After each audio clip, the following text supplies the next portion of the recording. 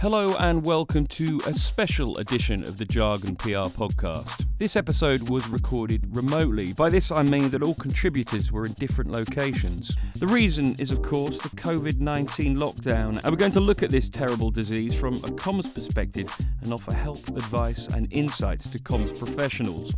It features Senior Account Manager Katherine Rabey and also Simon Corbett, Jargon's Managing Director.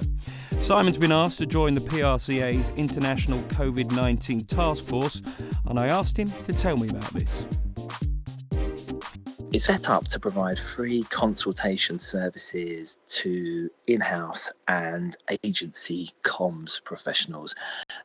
It's a great idea. The task force involves a number of senior people from the industry across a broad number of agencies across numerous geographies, and it's a really great initiative just to help other people in the industry and in the community throughout this very difficult time.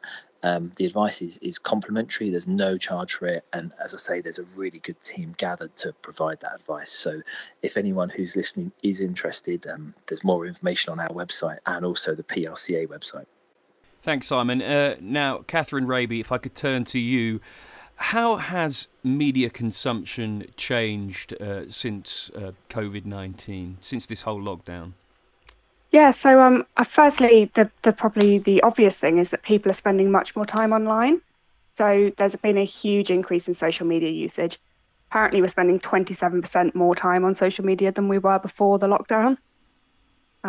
This extends as well to a significant rise in online media consumption. So over the past month, every major publisher has been reporting record numbers of website visits. Interestingly, this is having more of an effect on well-established and trusted outlets rather than less trusted or maybe newer publications. And obviously, there's been a large decline in how many people are buying and reading print publications as well. So while we can't visit the shops and aren't doing our daily commutes, we just aren't buying or reading as many physical newspapers or magazines as we were before. Thanks, Katherine. Simon, what do you believe the media will look like after this? Well, I think there's a few things, to be honest. Picking up on Catherine's point about newspapers, yes, I think some of the lesser read titles will begin to decline a lot quicker. It's no secret that, readership and numbers are going down for some of these titles. Everything's moving online, and I think that areas of the media that were declining and dying because they're not digital, I think that'll happen quicker as a result of this. Secondly, podcasts, I think they're going to continue to grow in popularity. We've seen a lot of record numbers of new podcasts and people listening and downloading and subscribing. So I think that's going to keep growing as people increasingly look at these digital channels for content and information across a range of different ways. Finally, I think the credibility of the media that you are engaging with or listening to or reading is going to be even more important. Just before this terrible crisis happened, we were talking about fake news a lot and media brands running different types of stories with questionable levels of truth. There were a lot of stories about that all over the press, and different media were named in those. I think that'll continue, and I think the real credibility of some of these different media brands will be even more important to consumers moving forwards. Katherine, tell me, what are you seeing, what are you hearing from your clients? Yeah, so the initial panic phase we saw from clients lasted about 2 or 3 weeks, and things are now starting to return to some kind of normality. We're also getting more requests than ever from journalists looking for insightful content now. People are really understanding now that comms has to continue. Now is not the time to be silent, especially now. You really don't want to get forgotten or lost in the noise and the return to normality. And your clients and target audiences will wonder where you've been if you stay too quiet. So really, campaigns do need to go on, but they need to change and adapt at the same time. Simon, what best practice advice do you have for comms managers who may be listening? I think innovation is key. And I think in terms of clients putting together products and services and then the comms managers communicating them, innovation is so important. We're in uncharted water here, and people are wanting to buy new things and different things. Just selling in the same way and selling the same products and services you have had isn't going to cut the mustard moving forward. The world has changed, and comms professionals need to change with it, and as they're pitching and writing and talking about the products and services their companies and their clients face, they've got to innovate and look at things differently. Following on from that, content is king. Everyone knows this, and in terms of advice for comms managers, I would say to really always focus on the content they're doing and think of your customers, think of the people that are reading this. What is going to be most valuable to them? What is going to be most useful? What do they want to hear? What challenges and issues are their business facing at the moment and their customer, and how can you write and tailor and pitch material and content for them that speaks to their customer? Katherine, it is so important to be striking the right tone during this period. We've seen examples already, football clubs, mega rich football clubs furloughing their staff, things such as that. What advice would you be giving? Yeah, I think really the biggest thing is to be tactful. So don't flood the market with positive news about you at a time when, to be honest, people are dying and many businesses are struggling to stay afloat. This doesn't mean stay silent, though. It might mean making changes to announcements that you had planned before the pandemic hit, or rephrasing things with a little more sensitivity to the crisis. Sometimes it just needs a nod to the current situation, or it might be worth delaying a particularly great announcement until it's a bit more appropriate and likely to be better received. And Katherine, what should clients be doing? What kind of things should they be planning now? I think clients really need to be taking advantage of this time to plan what you want your business to look like and sound like in 6 or 12 months' time, what you want your communication style to be. Make sure you understand the needs of the market. So like Simon was saying, how have things changed? This might mean talking to your customers and asking them where their focus is now, but remember to be sensitive. Some businesses are suffering more than others, and some might not take too kindly to demands on their time. And then just make sure you don't add to the noise. One of my clients keeps saying, it's not our job to tell the news, so we won't be sharing news stories on our social channels. I think that's really important. Just remember what your customers and other audiences want from you, and don't get caught up trying to do things that aren't your area of expertise.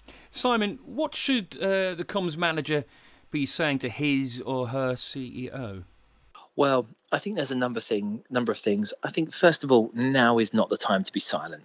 If ever there was a time to communicate effectively, efficiently, sympathetically, and clearly, this is that time now. There's no point burying your head in the sand. If you have problems with your own business, you need a strong and clear narrative that goes out to the market to tell people more than ever why they should be doing business with you and what you're doing. I think building on that, just the messaging and what you're saying and how you're saying it is absolutely key. And now is, at the risk of stating the obvious, now is not the time just to be talking about you. Now is not just the time to be trying to ram products and services down people's throats and be selling. Now is the time to be helping, supporting, engaging, communicating with, and trying to add as much help as possible to your clients. This is such a unique situation, and I think what will happen, the companies that will come out of this well will be the ones that are engaging and helping and supporting their customers through these different times, and they'll be the ones that will be remembered and whose brand and awareness and reputation as a whole will come out stronger when this period ends. Katherine, Simon there mentioned that it is a unique situation. Unique situations call for unique services. How, in this respect, are Jargon helping their clients? Yeah, we have a really fantastic content planning team. So Simon was saying just a minute ago that content really is key. And we really live and breathe that here at Jargon PR. So we can help clients decide what messages they want to communicate and how best to get these across to their target audience. We also have a number of ex-journalists on the team, writers who are really, really great at telling interesting stories. We also have an exclusive partnership with Forbes, the leading media title for business globally.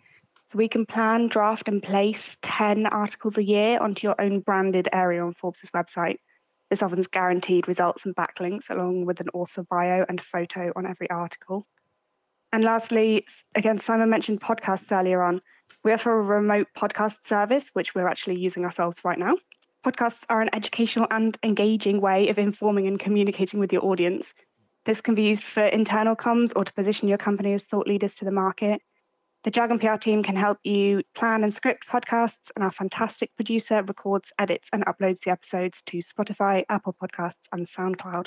Yeah, regarding podcasts, I'll chip in there. Just so you know, listeners, we are in 3 very separate locations. Katherine is all the way over in Winchester. I think, Simon, you're in the Eversley area, and I'm the other side of Reading, and I think it still sounds pretty good. So your podcast can sound just as good as this one, crystal clear for the listener. Simon, how has COVID-19 impacted the agency, and where do you believe Jargon PR will be this time next year? Well, it's had a big impact on us, as it has everyone in the industry and beyond that. And just our thoughts and prayers go out to everyone that's been impacted internationally by this. Personally, and in terms of business, we've been very lucky in that all of the staff and key suppliers are healthy and happy, which is, of course, the main thing. But in terms of business, so there's a couple of things. First of all, it will be a lower level of growth for us this financial year. We had been growing at around 20% during the last couple of years or so, which was very exciting. This year will be lower than that growth as a result of this. Secondly, it's really just focused our attention on training and retention of key staff, and just the investment that we want to continue to make in the team to deliver the best services we can. Now is not the time to be cutting training budgets or pulling back on that sort of thing. Clients will want the best comms advice from the best agencies, delivered by the best professionals in the industry when we come out of this. So it's really just brought home to us that if ever there was a time to continue to invest in training and development of staff and services, this has been it. So I'm an optimist by nature, and I'm looking at this as an opportunity in some respects to just make sure we've got that laser focused on being quicker, sharper, more insightful, and just able to deliver the best service to our clients on an international basis. That was Jargon PR's MD, Simon Corbett, and also Katherine Rabey, Senior Account Manager. Thanks for listening to the podcast. We do hope you're staying safe and well. There'll be another episode from us in a couple of weeks' time. For now, though, it's goodbye.